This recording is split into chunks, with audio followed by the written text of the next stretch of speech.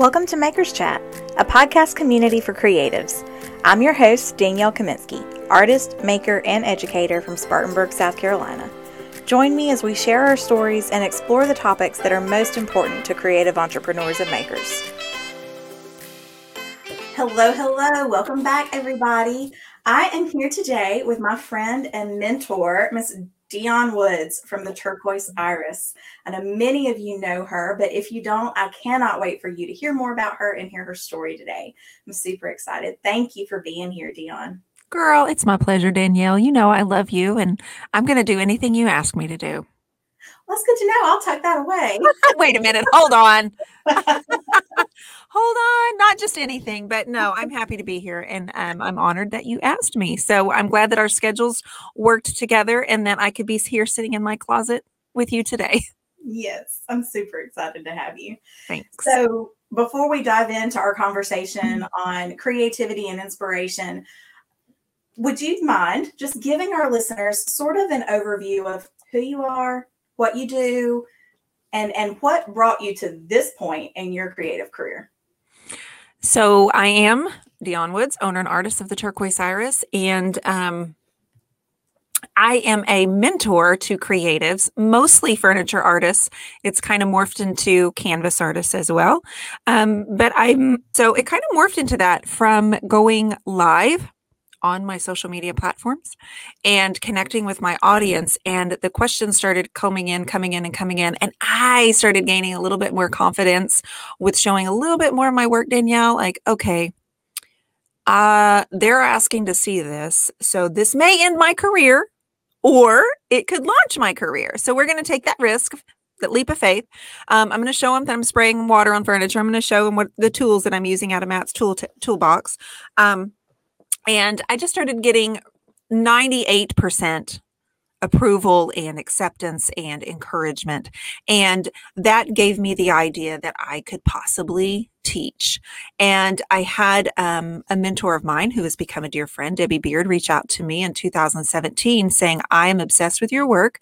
Please try this paint. I have a clay-based paint. Try it out. See what you think. I told her, no, thank you. I'm not interested at this time. Yep, that's nice. I know. Because I had so many paints, I had other paint from other brands, and I didn't want to just hoard it just because, right? So anyway, she asked me to teach in person, and I cried and said, no, I cannot do this. This was 2017, so we're not that far away, right? But I did. Long story short, we can get into that later, whatever you want to do, Danielle. But I found out that I not only had a love for it, I was kind of good at it. You know, I kind of realized that's something inside of me just started lighting up. And I started stepping a little bit outside of the box that I had lived my whole life in, safety. And I've since then trampled the box, booted it, kicked it out into the ocean and said, never, I'm not going back in there. I'm living my life. And so I have a group called The Creative Connection on Facebook. 600 men and women. We do have men, yay. Most are furniture painters. There are artists. There are a puppet maker even. And I have since started doing retreats and traveling around the country. I figure that's the greatest way to actually connect with my community is talking to them in person. Last year we launched the Turquoise Iris Journal, which is a digital magazine exclusively to promote the artists of my community. I wanted another way that I could grab them, promote them, let them share their work, hear their stories. And then that morphed into the podcast called Paint Talks. So not only does the artist get to show off their work in the journal, but they get to talk about it with me on the podcast. So I have just kind of morphed into a cheerleader for creatives. I do weekly, daily videos on all of my social media platforms so I can teach, help. I have a line of tools and products and, it's all encompassing and it's a dream come true, really. And you are really good at teaching. And I can imagine it is a dream come true. You always seem to just be loving what you're doing. And I think that's what pulls people to you. I really think that's what makes it so magnetic for everyone who watches you, because it's obvious you're having so much fun and they want to be a part of that. Thank you. I do love what I do. Most of what I do, the behind the scenes, I'm like the rest of you guys. The behind the scenes stuff, the paperwork, the taxes, the organization, all of that is something that is not my favorite. But I have worked really hard on my mindset, especially the last 2 years, to actually say to myself, girl, you're going to do these taxes because you have some money to need to do your taxes. And so you need to look at it like I have a job. And so Exactly. I get to, so I'm switching my words to I get to do my taxes and then trying to turn on some music and dance about it because if I didn't have anything, right. I mean, so it's just a different perspective. It's all about mindset. And I've learned that in this community, we have so much more than just a paint community. It is a life community. It's a support group. And I want women to know that they can step out of that stinking box and not go back in. Absolutely. I've had that same conversation with small business owners. So before I started working, in my creative business full time, I worked as a tax accountant at a local office where we work primarily with small businesses doing small business accounting. And that was always one of the things, no one wants to pay taxes. But then it was always like, you should get excited to pay taxes. That means you're making money. Absolutely. It is true. You got to think of it like that. It's not like I have to do them. I mean, nobody wants to pay their taxes, Right. obviously. But the fact that you have money to pay your taxes means that you made money, and that is a mindset shift. Yeah, definitely. So tell us a little bit about the beginning of your business. What led you to start doing what you're doing? Because you haven't always been a furniture painter, correct? Right. No, I started out, well, we won't go all the way back to age 16, but I worked in retail. So I pushed myself out there into customer service and retail. And I think that's where I look back and think I was learning so much to bring me to this point. I was so shy and so intimidated by, I don't know, anything that moved.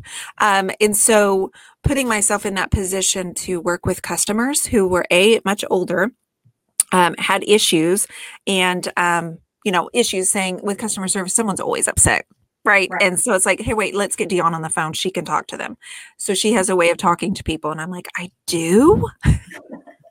Because Good. I'm not mean. I mean, how hard is this? I'm not mean to people. Like, it's not a hard thing, but I guess there was a knack for it. So then I shifted to retail, and I spent about 15 years doing that when Elijah, who is almost 20, my oldest, when I was pregnant with him, I had messaged my friend. Actually, I phone called. I don't believe we were texting at that time. I don't actually remember, Danielle. I don't know if I had a cell phone or not. I don't remember.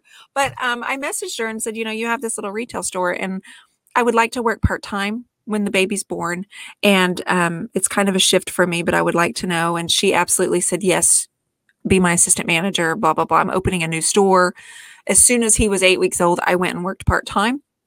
I stayed there for 6 years while I had Holden. And then I just kind of did little piddly jobs after that. Not piddly, they were worth something, but I did a little, took care of the kids at their nursery. I worked 2 years taking care of 2 and 3-year-olds, changing diapers, potty training, putting bed, singing the ABCs every day, like a rock star. It was so much fun. I would love those children. I love those memories. I wouldn't trade it for anything in the world. But at the time, I could work there and not have to pay their tuition. And so my kids got, away from home and with kids and I was there working. I didn't make diddly squat. But again, it was a time in my life that I wouldn't trade for anything. And then I went and took care of my grandmother for a couple of years. I worked for my aunt and before she passed away. And so I was basically a caregiver for a while.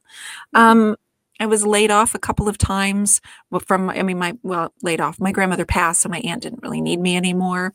And then I went to another job and got laid off because I couldn't be the Saturday girl because I'm a mama first. Yeah. So the Saturday girl got laid off and that was me. And I said, you know what? No more. And then she said to me, you know what? You're really too talented to be here selling shoes anyway. But this was my safety net. This was what I always have known, right? She goes, no, you're too talented. You need to go do. At the time, I'd opened an Etsy store and everybody knew I was doing Etsy, but I wasn't really doing furniture at the time because that seemed huge and scary. And who in the world can sell furniture online? Not me. Well, when I got laid off, Matt had actually just gone on his own as well. He'd been an electrician and still is.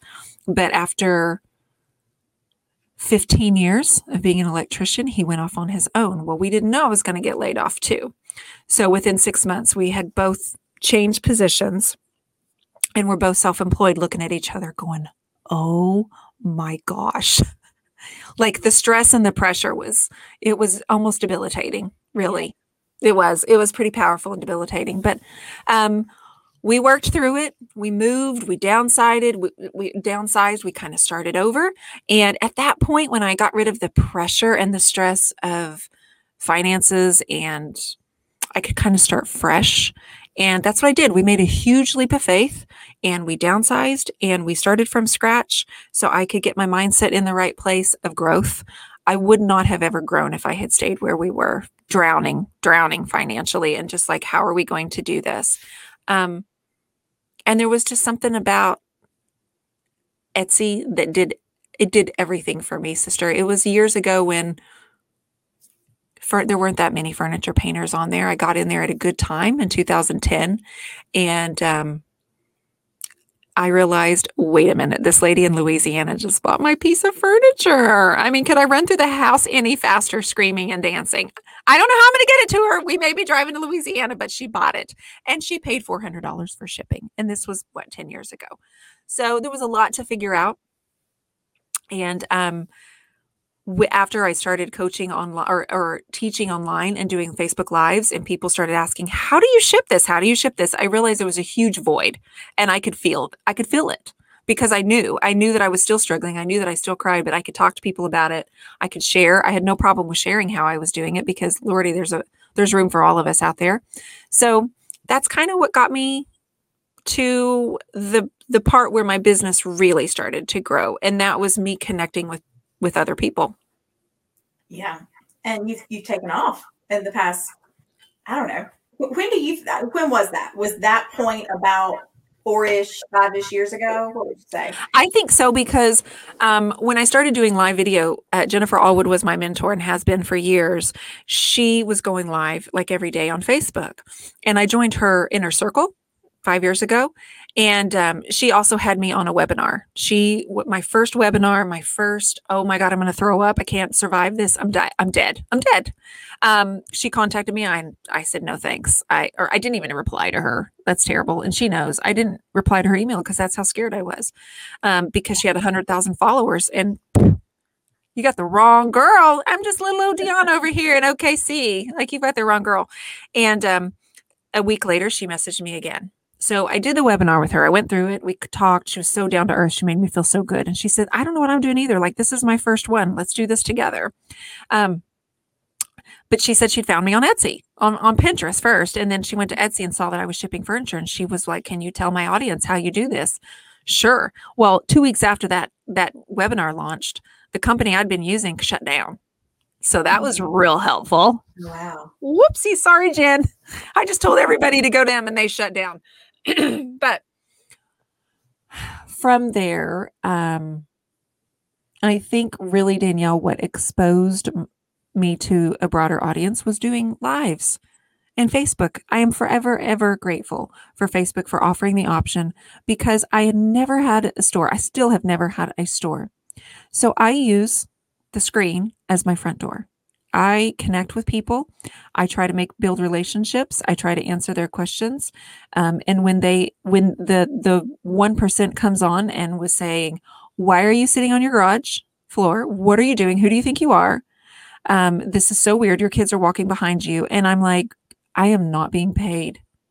I am not being paid. I am doing the best I can. And honestly, I remember thinking, I'd like to see you try it. I would have never said that.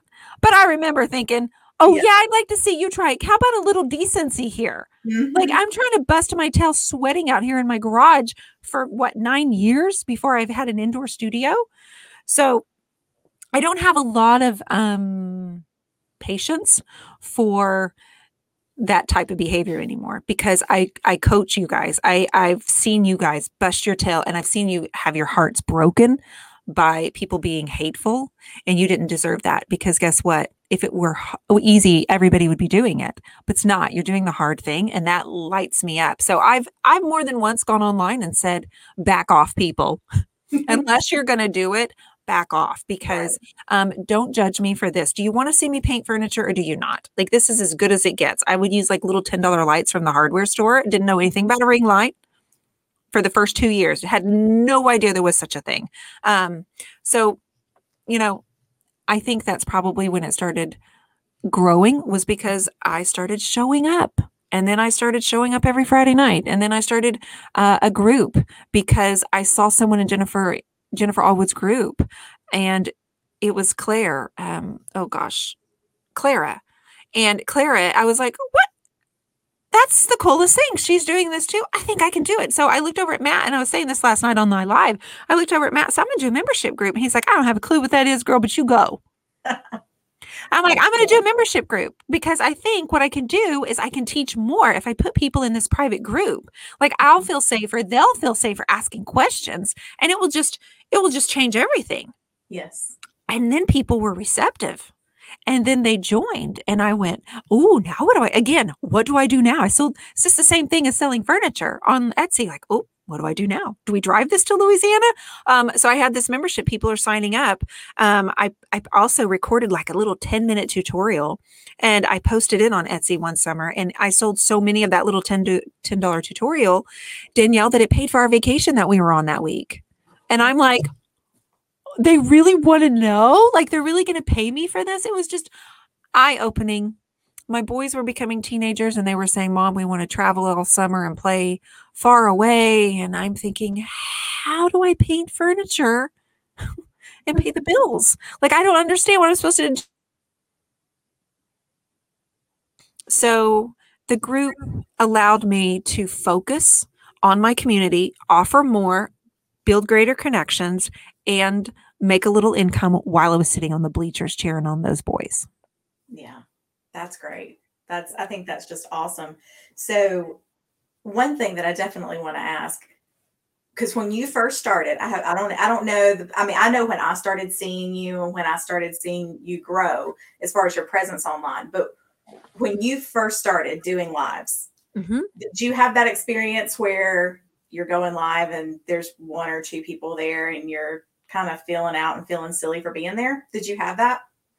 So, by the time, Danielle, 5 years ago, when I first started going live, I already had probably 20,000 followers. Okay. I had already grown that. So I didn't have like the few people, but I will tell you this, it's kind of the same feeling. The number would go up and up and up. And then all of a sudden the number would start going down and you're like, oh, what did I just say? What did I just do? Oh God, this looks ugly. And I would say, guys, please don't leave yet. Like if you'll just, and that's when I started telling you, you're going to have an ugly face here. Okay. And I started calling it the awkward teenage years because Danielle, I mean, I did immediately start having, and again, Danielle, also keep in mind, I was one of the very first people to do it in our industry. Yes. So that's why I got a lot of questions like, wait, what are you doing? Like, is this live? Like what? Because lives were still so new. I was doing it before very many people were.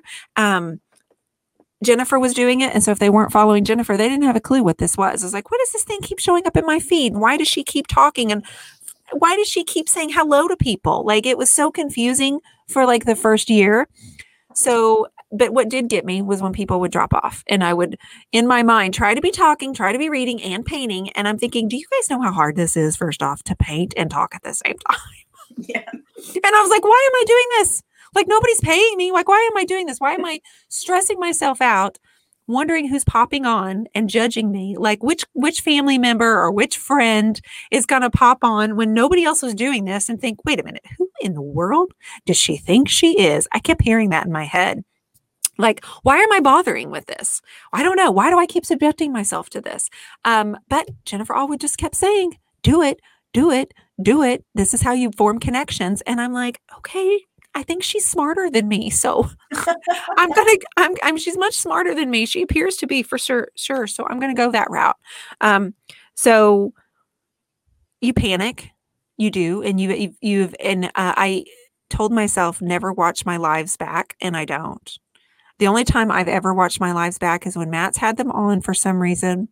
I've been with Debbie Beard, who always watches them back, or Quita Allen. Always watches them back. Yeah. So if I'm with them, they watch it back and I have to like plug my ears and go la, la, la, la, la, because I will scrutinize myself. And I don't deserve that. Nobody deserves that. But I know myself well enough to go, okay, I can't believe you said that. And then it will sit with me and then it'll eat at me. And I'll think, what are they going to think? Did I offend anyone? Or was that too silly? So I just let it go. Yeah. I don't watch it back. So did I even answer your question? You did. You okay. did.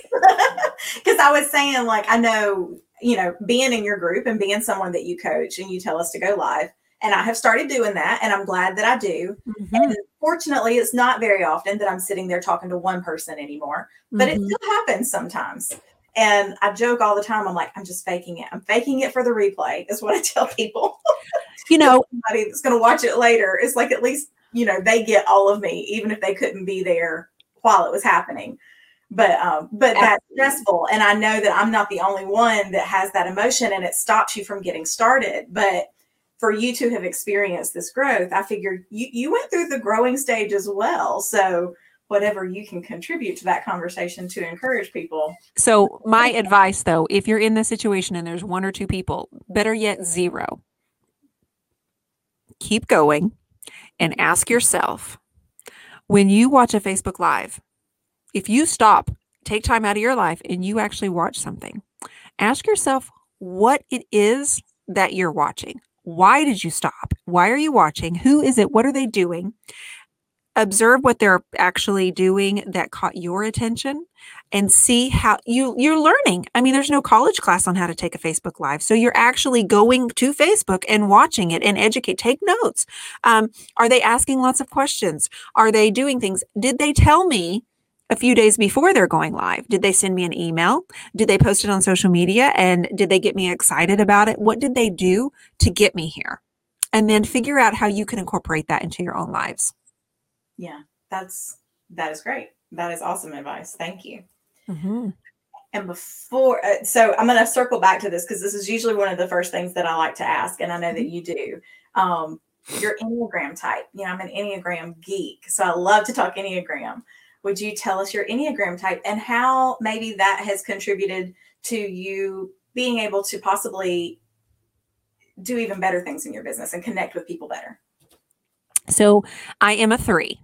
I took the quiz about 3 years ago when I first heard about it. I think I heard about it through our girl, Kristen Calhoun.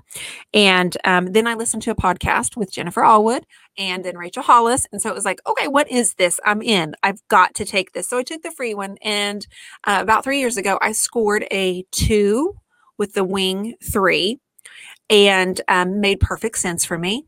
And I, had just begun coaching in my group, and so I was like, yeah, that doesn't surprise me. Most recently, in our Empowered by Design group, I have had Miss Hillary Kay come in there, and before she came in, I thought I'm going to take that test again because it's been 3 years, and I took it again, and I actually scored the opposite, a 3. With a wing of a 2. And so something in me had shifted, I guess. I don't know. But that helped me understand when I learned what a 3 was, which is the achiever. It helped me understand why people laugh at me sometimes, Danielle, and call me, oh my gosh, you are such an overachiever. I'm like, oh my God. They'll say you get stuck on some things. Or I still tell the story about being the Masonic winner in 6th grade because it's important to me. I worked hard for that. Yeah. I'm the achiever. And so I end up at the end of the day, most likely valuing my day on what I got accomplished. I'm competitive. I was aside from being a 3, I'm just competitive. I inherited that from my lovely mother. And so it helped me understand me, which helps me understand how I relate to other people. And the thing with me being a wing of a 2, girl, if I can actually have an achievement and it helps somebody else, it's the ultimate. I'm like, are you kidding me? That makes perfect. That is me. So I felt like once I understood that in the Enneagram, I could stop apologizing or being ashamed for certain behaviors. I could have possibly crawled across a table in a card game when I was much younger because I'm that competitive and the person was cheating. I could have actually got on the table saying, no, you're a cheater. I don't know. I don't remember. That may or may not have been me. I don't really know. But with that being said, it has helped me. I think that as a mentor, it helps me when someone that I'm coaching comes on and says, "Well, I scored a 9 with a wing of a 1." I understand immediately things start clicking with me, and Yeah. I understand what their needs are and how I need to coach them. I think it's a huge coaching tool. Yeah. Definitely, definitely. I love it so much. I'm a big self-awareness geek in general. When I was in college, I actually studied psychology. And so like getting people, that's a thing for me. But like I was actually the same way. I took the test whenever I first found it, and I was a 2. But then when I started wanting to get more into it and I started like reading the things and really like getting into the meat of the different types and the motivations was when I realized, oh, okay, no, I'm actually a 3. I wing 2, and I'm like you. If I can do something and the end result of that accomplishment is that it helped someone else, I mean, to me, that's the achievement. I mean, that's what Exactly. I'm going for. Exactly. That's the goal. That is the absolute, I just hit the jackpot. Yeah. When my achievement, say for me, like we publish a magazine and there's 20 featured artists, including yourself, young lady, including, so when I can do that and actually help that person, then it's like, I'm right where I'm supposed to be. It's just like, there's a piece about you're doing the right thing, sister, you know? Yeah, absolutely. So this month we're talking all about creativity and inspiration, how we draw and where we draw inspiration from, not only how we feed our creativity, but how we handle it when we come up against creative blocks. Mm-hmm.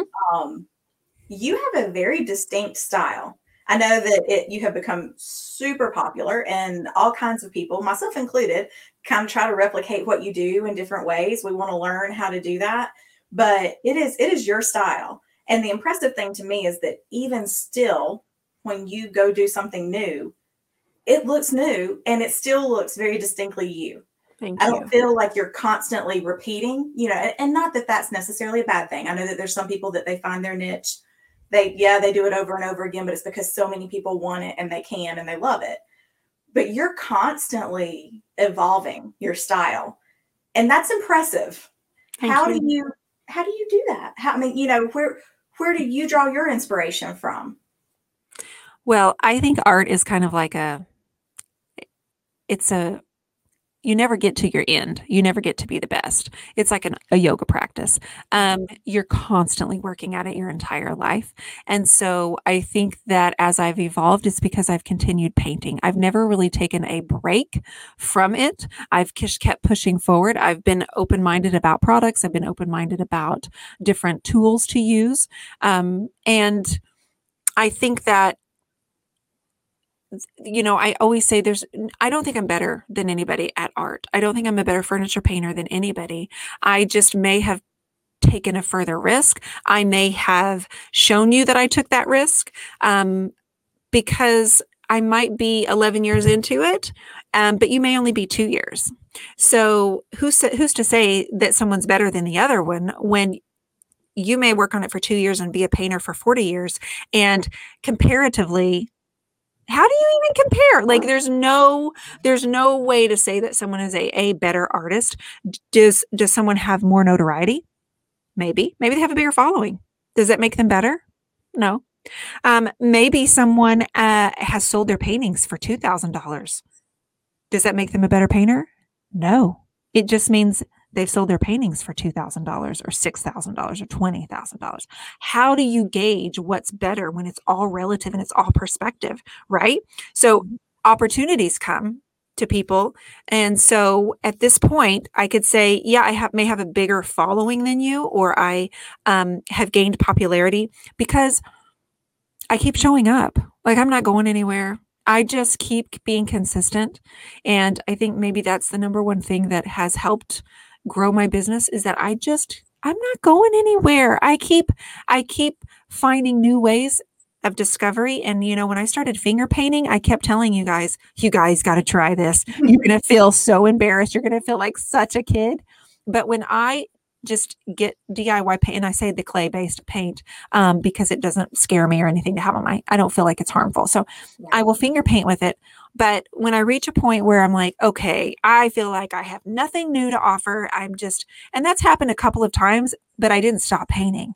It just means I changed directions. I did a whole series of just finger painting. I smushed it and tapped and just watched what my fingers could do. I splattered, and then I would start over. And that reset starts in my mind, and it works for me every single time. So I am so grateful when Quita and I were on a Friday Night Live, and we both agreed, let's finger paint tonight. What does that even mean? Finger paint. So we did it, and it was so much fun.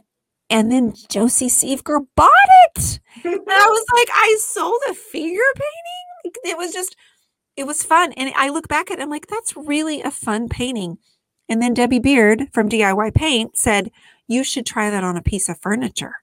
Yeah. And I'm like, what? That's embarrassing. They're going to laugh at me. But no, girl, I just turned the camera on and did it live and painted a bouquet on a piece of furniture. And then I realized, I think people will say, Dion, you're really good at finger painting, but it's because I love it.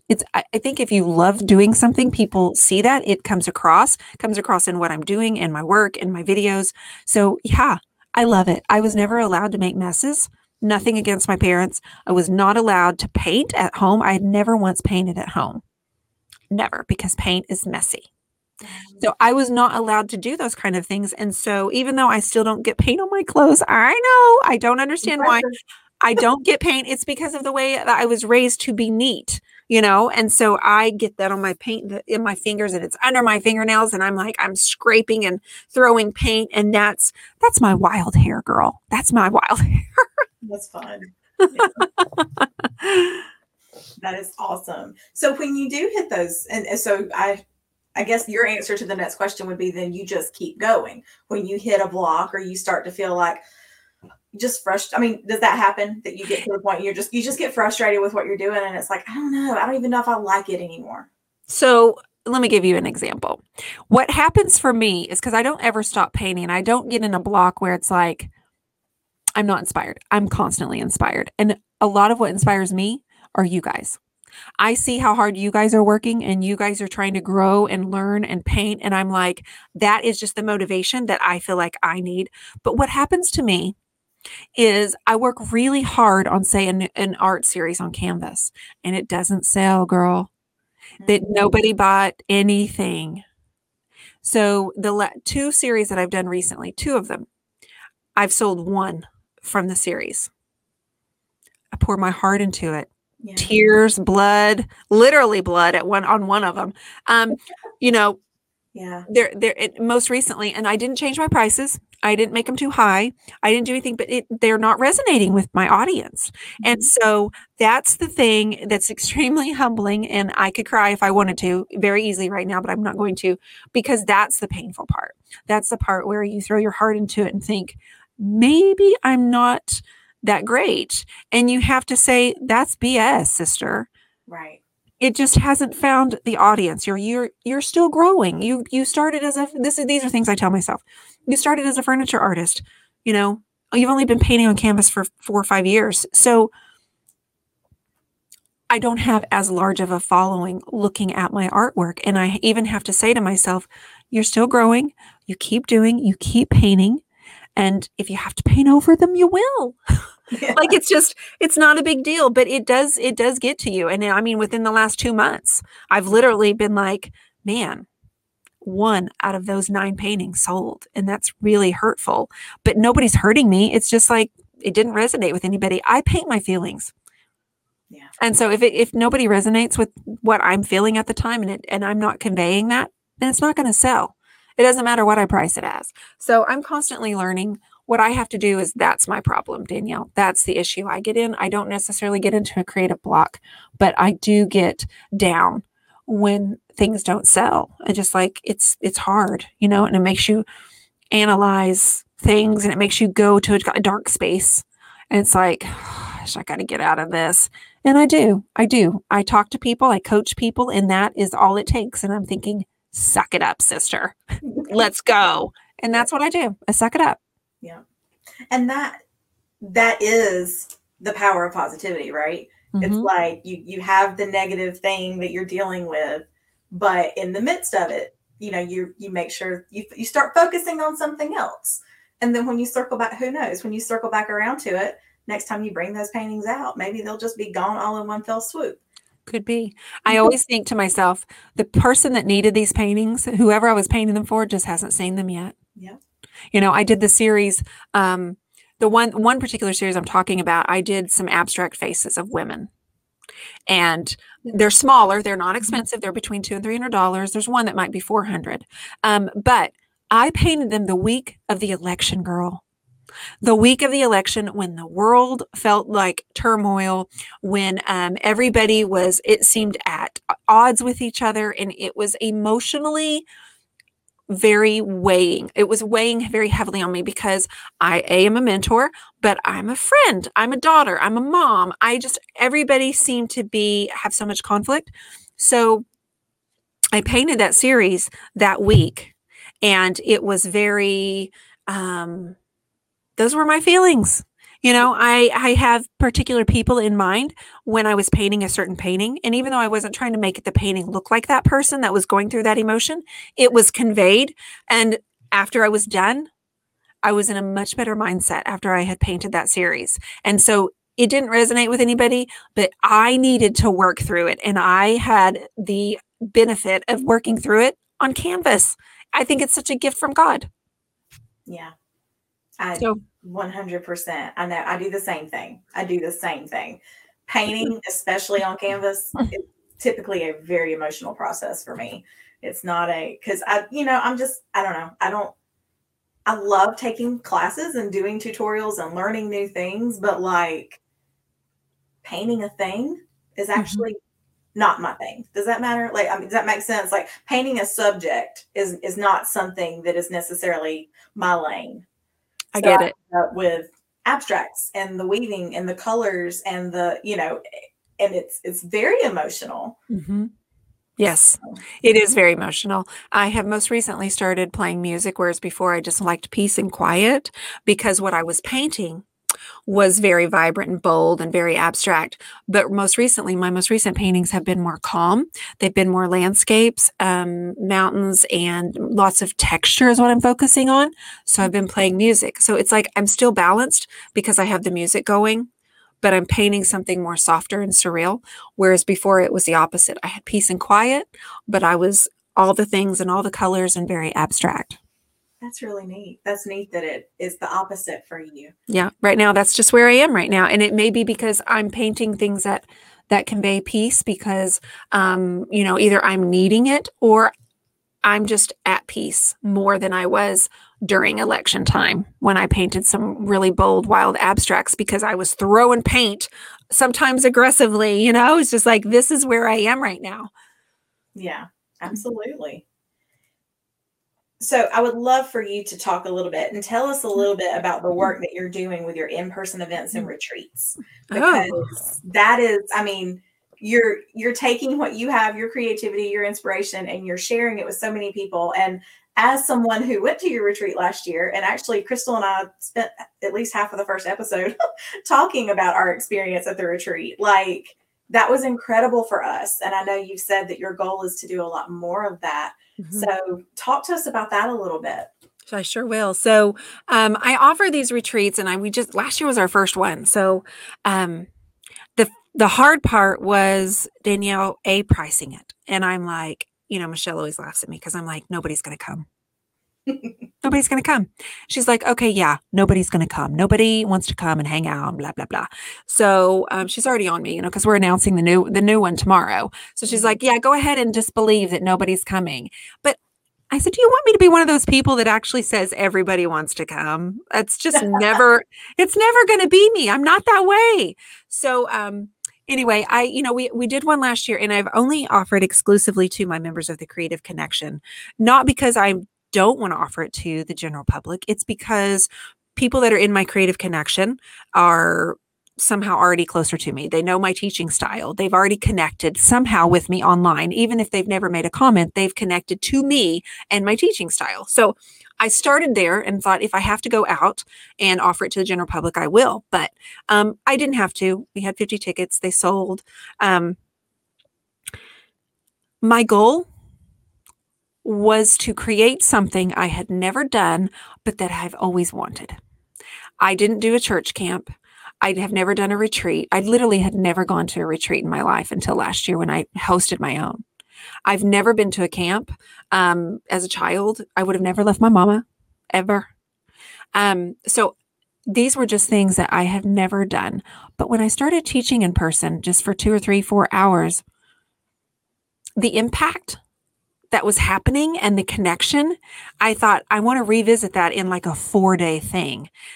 Again, I had never done one. I'd never hosted one. I didn't know how to do it. I was just doing what my instincts told me to do. This was the best thing for my peeps because I pay really close attention and I listen to everything. So we went and we had a fantastic time, didn't we? And we did, girl. And listen, I'm going to tell you something. I haven't told anybody this. I may have told 2 people. The night before, the teachers, we were staying in a house together, and the teachers were in the big house, and we came Sunday, the night before. We were going to start the retreat on Monday. And I knew that I had to host an introduction. Like we had from 3 to 6, where everybody was going to come in. We were going to do the meet and greet. We were going to talk. We were going to introduce. And I knew what I wanted to do, but I also didn't know what I was going to say. How in the world? I know I'm going to cry. I know I'm going to be like, I can't believe y'all are here. There's 50 plus all the teachers that had traveled across the country. It was mind blowing to me. And I felt like a warm blanket, hugging me. So the night before, I have a room to myself, and I knew I needed a room to myself because I would need to make sure my mind stayed clear. With no distractions, I needed planning time. So I was in the shower, I'm washing my hair, and I started saying a prayer. I'm like, Lord, I don't know what I'm going to do. I don't know what I'm going to say. And I've got to figure this out because in the morning, like tomorrow, I need to be prepared when people start showing up at 3:00. And all these thoughts just started flooding my mind, Danielle. And I was like running and grabbing the towel and putting the shower. And I was like, I got to get my notebook. Where's my notebook? And I just pages and pages and pages of information. I started, this is what I'm going with. But I literally did not have a plan until the night before. And I knew that I needed to, again, make everybody feel comfortable. That was my main objective. What would I need if I had gone to a retreat, even though I'd never been to one? What would I need? And I think I have enough intuition to where I can figure that out because I do listen really well to people. And so when we started, I reminded everybody that you are not here for yourself, right? I said, you are here for the person behind you, next to you, in front of you, because your story's worth it and they need to hear you. They need to hear your story. And I remember everybody just kind of like, what do you mean I'm not here for me? Not that, that was the message that I just knew I needed to convey so we could immediately get rid of the inhibitions and immediately get over everybody thinking, everybody's sitting here looking at me in my shoes. Oh my gosh, my shoes look terrible. Oh my gosh, I can't believe I'm having this frizzy hair. Like we needed to not think about ourselves and realize we were there for each other. And that's where the impact was going to happen. And that's exactly what happened, didn't it? Oh yeah. It was powerful. The whole week was very powerful. I'm looking forward to this year. I am too. I'm so excited. So with that being said, I have been doing workshops, with Debbie Beard, and we've been traveling to some of our other retailers who sell DIY paint and just trying to bring business to their stores and bring community to them and bring awareness. And I think that's the 3 and the 2 working, right, from the Enneagram, because I want to help other people. And I don't mind being in charge. And it's the weirdest thing in the world. I don't actually mind being in charge or putting a microphone in my hand. It doesn't bother me anymore. And so I'm proud of myself. I've put in the work and I'm proud of myself for being able to stand up. Do I still want to throw up? Mostly, yeah, I do. But I have learned to stop thinking about myself and thinking about the impact I can have on other people. And that's my priority. That's what I believe is now my responsibility. Well, you should be proud of yourself. It's incredible what you've done and what you're doing for other people. I mean, Thank it you. is. It's powerful and it's making a difference for so many people Thank during you. during a time in the history of the world that we need that. We need the positivity. We need to refine our connections. Yes. Yes, absolutely. And nurturing that once they're there and not letting them die, the ones we had before. So yeah, I mean, when COVID, when our world was flipped upside down 12 months ago, um, I decided I had to go live every day in the Creative Connection. I just had to check in with everybody and say, I'm here. I'm struggling. I had a Yeah. senior that didn't get to have his senior year in baseball. I had a senior wasn't going to a senior that wasn't going to do prom, all these events that Yeah. he wasn't going to do. And so I would get on live and I'd be like, I'm sorry, I'm crying again, guys. I'm sorry, but we're all here together. Let's go walk. Let's work through this.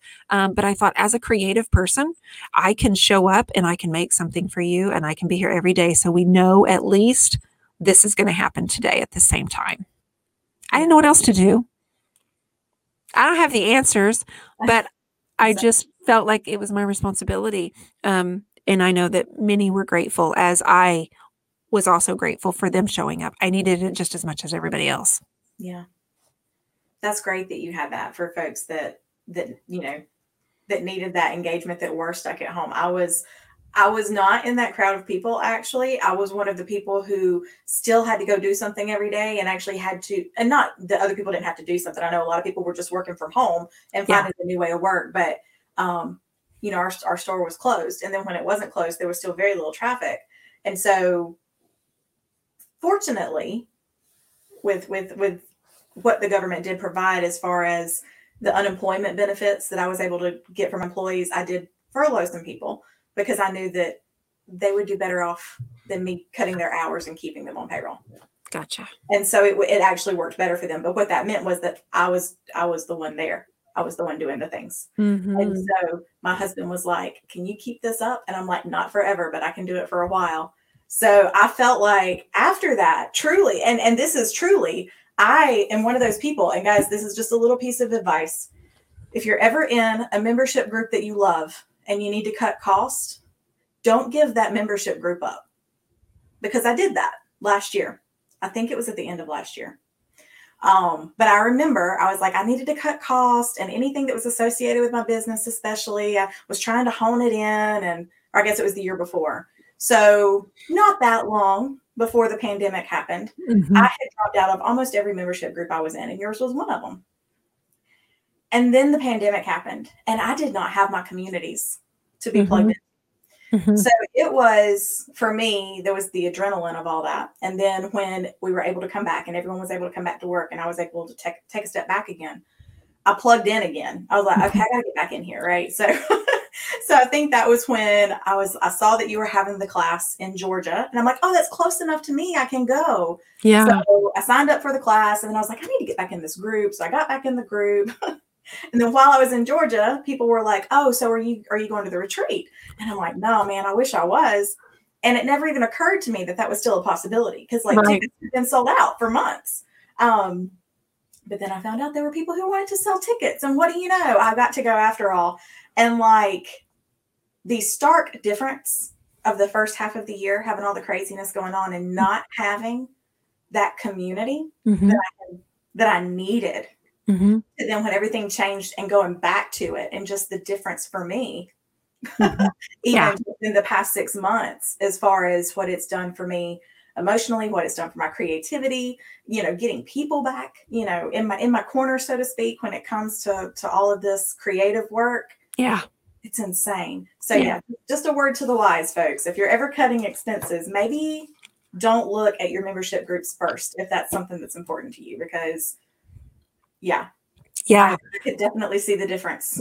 Period. Well, yeah. Well, we stepped up. That was something I think a lot of people needed. It was because we already felt so lonely. The ones that were having to stay home Yeah. already felt so lonely, and we just needed that connection and needed to know. I went live every single night too on my page, on my Yeah. business page, Yeah. and people kept saying, "Dion, I know you must be tired, but I really appreciate you coming on here and doing this with us." And I'm like, okay. I really appreciate you too, because I can't stand disappointing people. Like I can't. Oh my God. So I'm like, oh, Betty said we got to go on. Honey. Betty said she needed it, honey. We have to go on. Like Betty said, but she needed me. I mean, I can't. I can't.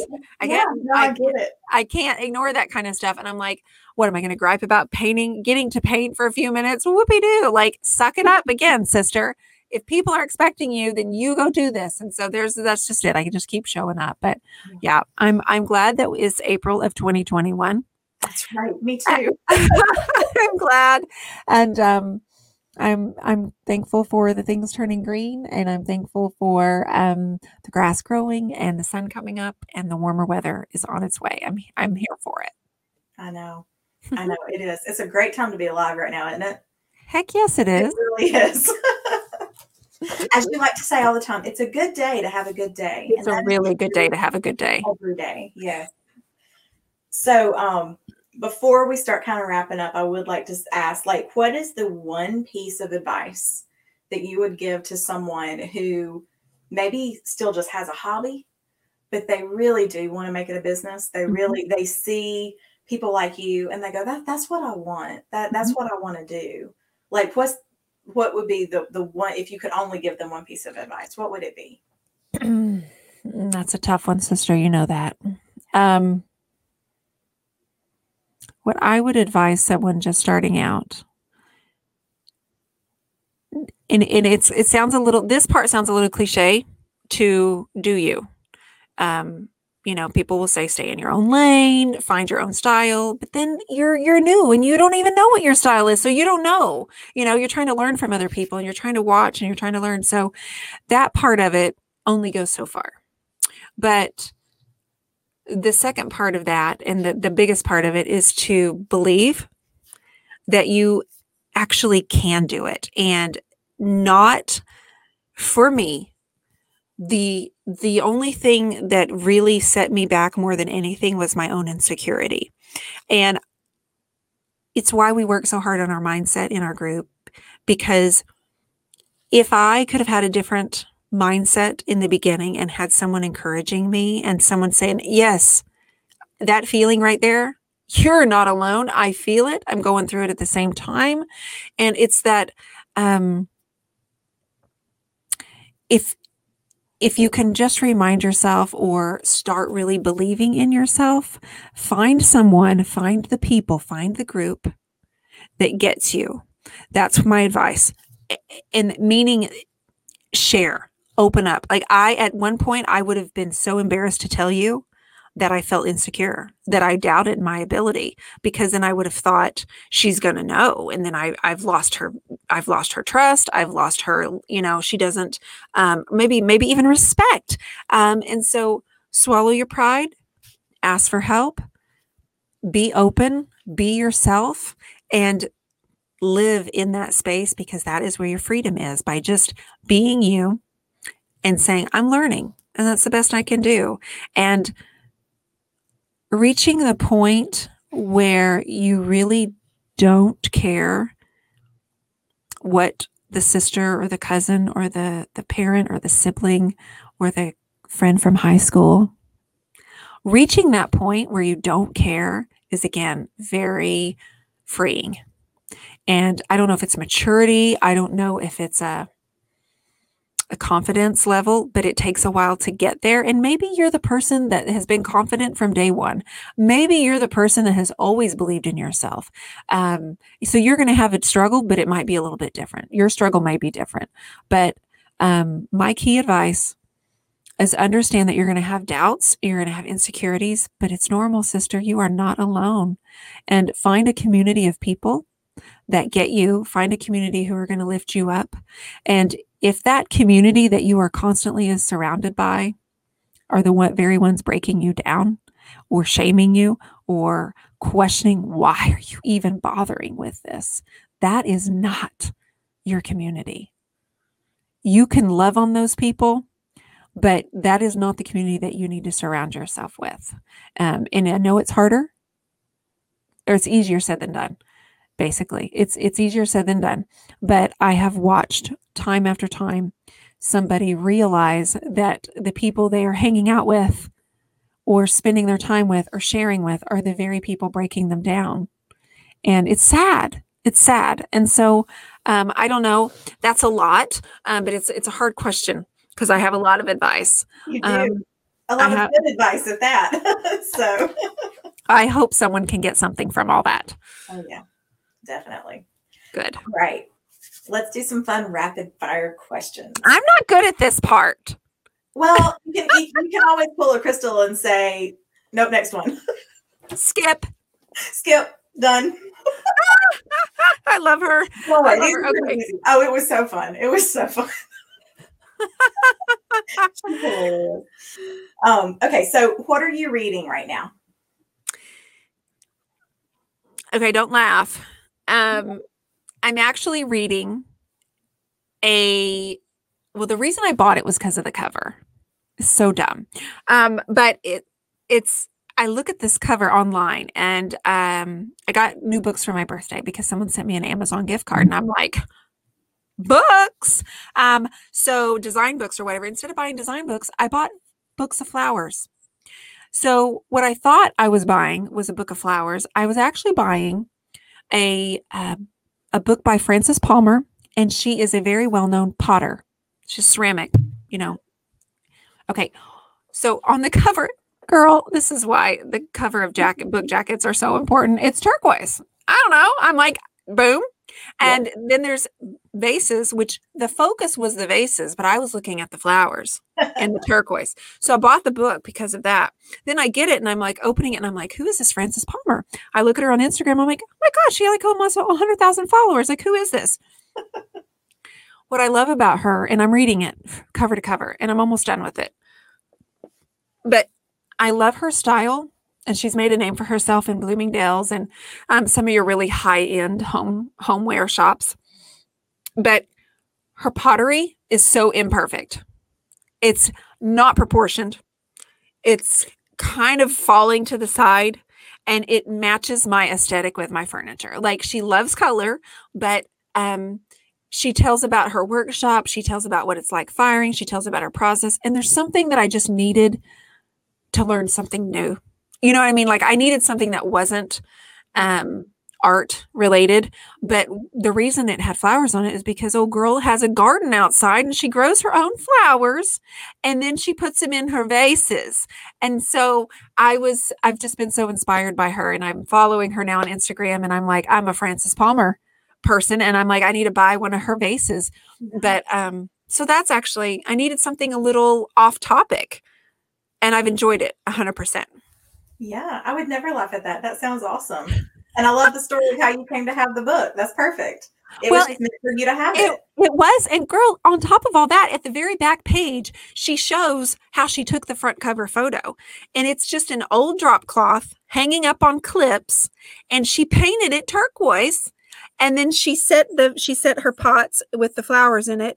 And so she pans back and shows you on the back cover how she took the picture. And I'm like, she is like my person. Like, she's so, I just loved it. So anyway, Frances Palmer, you guys check out her book.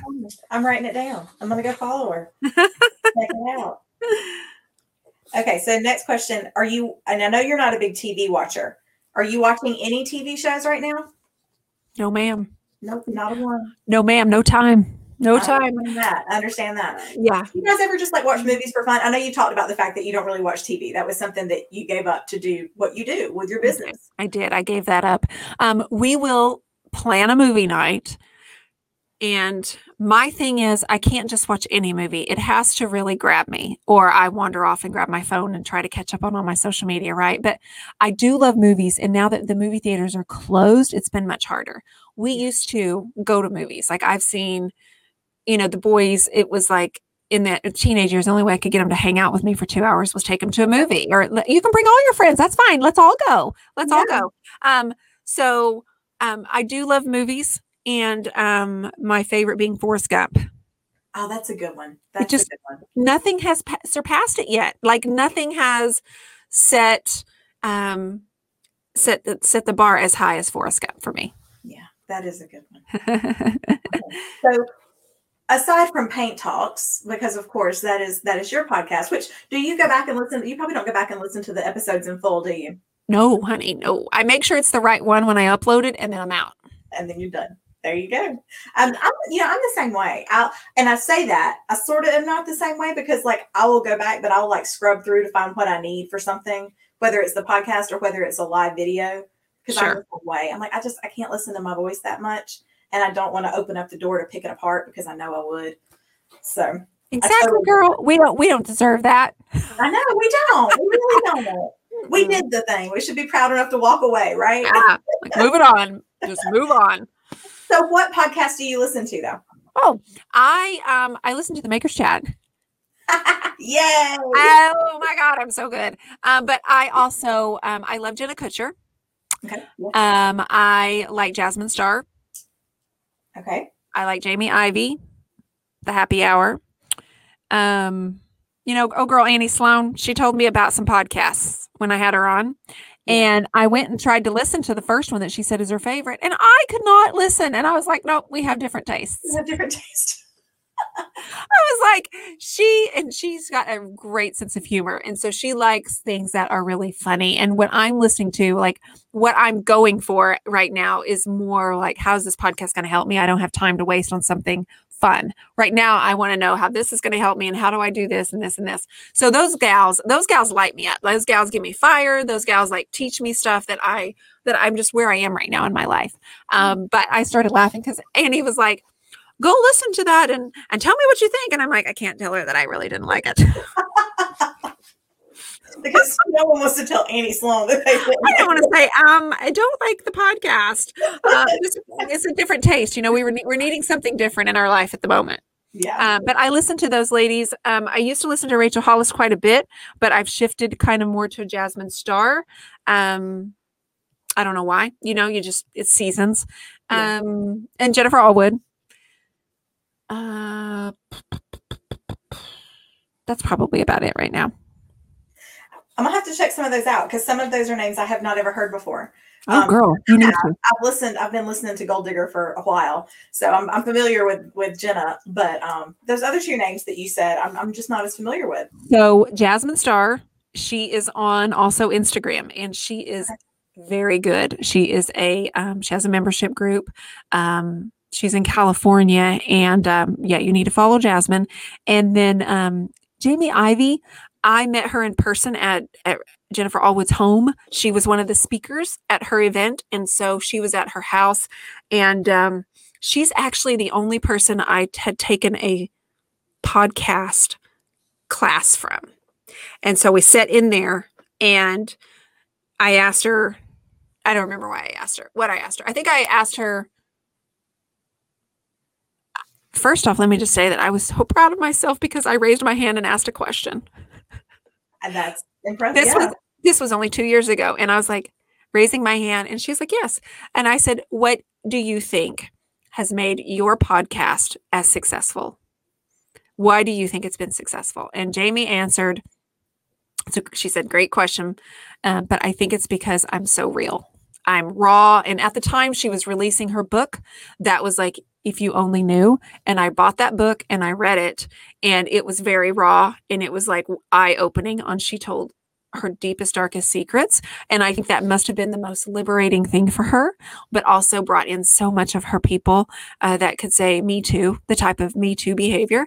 And so Jamie Ivey, I think she's been on Allwood's, she's an interesting podcaster. And what I love about her is she became a podcaster because she won a DJ opportunity in her town. She'd never done anything like that. She's a mom. She was like, you know what? I'm going to go down there and try to be a DJ. And so they hired her and said, you win.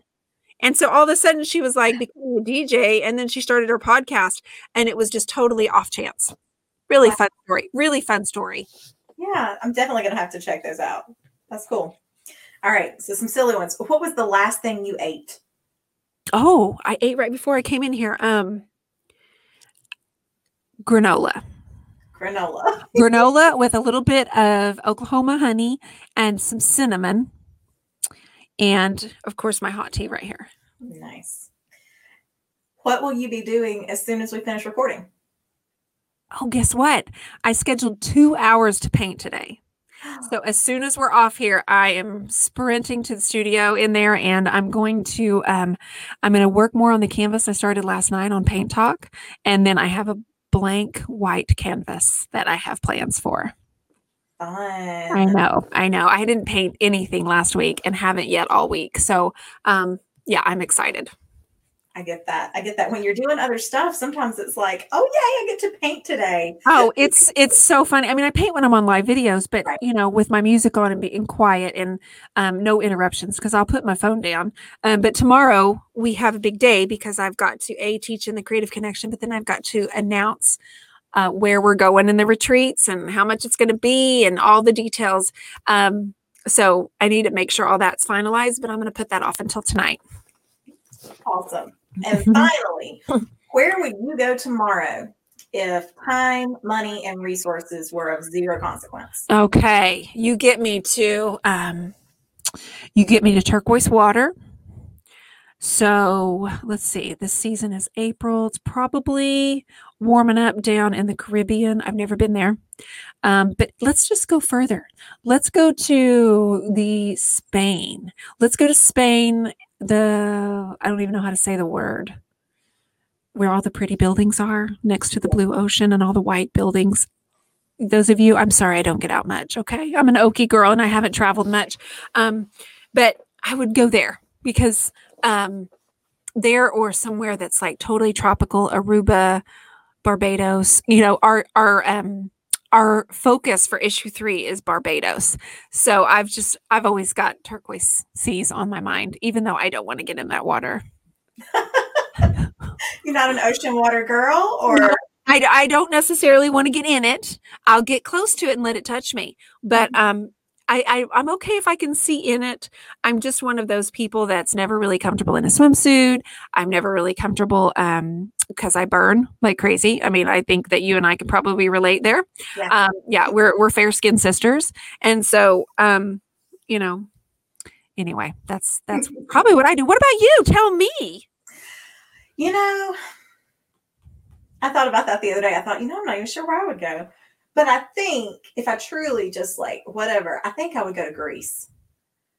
And I couldn't even tell you all the reasons why, except that anytime I ever think about the coast of Greece or I see something that's set in that area with that aesthetic, I just think I want to be there. I want to be there. I want to walk those old, brick streets and see all the color, and yes, it just looks awesome. So. It does look beautiful. I think that's yep. Let's put that on my list too. Okay. So what did you just eat before you came on? The last thing you ate? Actually, my husband ran out to treat us to Chick-fil-A for lunch today. So I had my lunch from Chick-fil-A, which was the nuggets, which is weird because I would prefer a sandwich, but I found out about a food allergy last year and I can't have bread anymore. So oh, yeah. I'm sorry about that, but sure, you got to avoid that. Now, so when you get off of here, what are you going to do? When I get off of here, I am also going to be painting. Well, actually, no, I'm not going to be painting. So it's that we're recording on a Thursday, and I go live on my Facebook page at 8:30 on Thursday nights. And I'm currently, by the time this airs, it'll be done and for sale, but I'm currently working on an Enneagram series. So we're working on the type 8 piece right now. And when I get done here, I will go do some prep work on that canvas so that when we go live tonight, I can start weeding on it. Who's your guest for tonight? One of my really good friends from college. Her name is Tara DeSantis. And so she's a type 8, and she is a mama of twins and a 7-year-old now, little boy named Blaze, 7 or 8. And so anyway, she's pretty awesome. And super. I'm excited to have her come on and talk about being an 8. I'm sure. That sounds pretty fun. So I can't remember the first question, so I won't ask you it because I don't remember it. Dion, thank you so much for coming on here with me today. I really appreciate it. It has been so much fun talking to you. Girl, you're more than welcome. Thank you for talking to me. I'm always on the other end, so it always feels a little bit weird talking about myself but anyway, I appreciate you very much. Of course. I'm glad we did it. Thank you. That's all for today's episode. Thank you for joining us. Remember to check out the Makers Chat community so you can dive deeper into the conversation. You'll find the link to join in our show notes. Have a beautiful week, and we will chat again soon.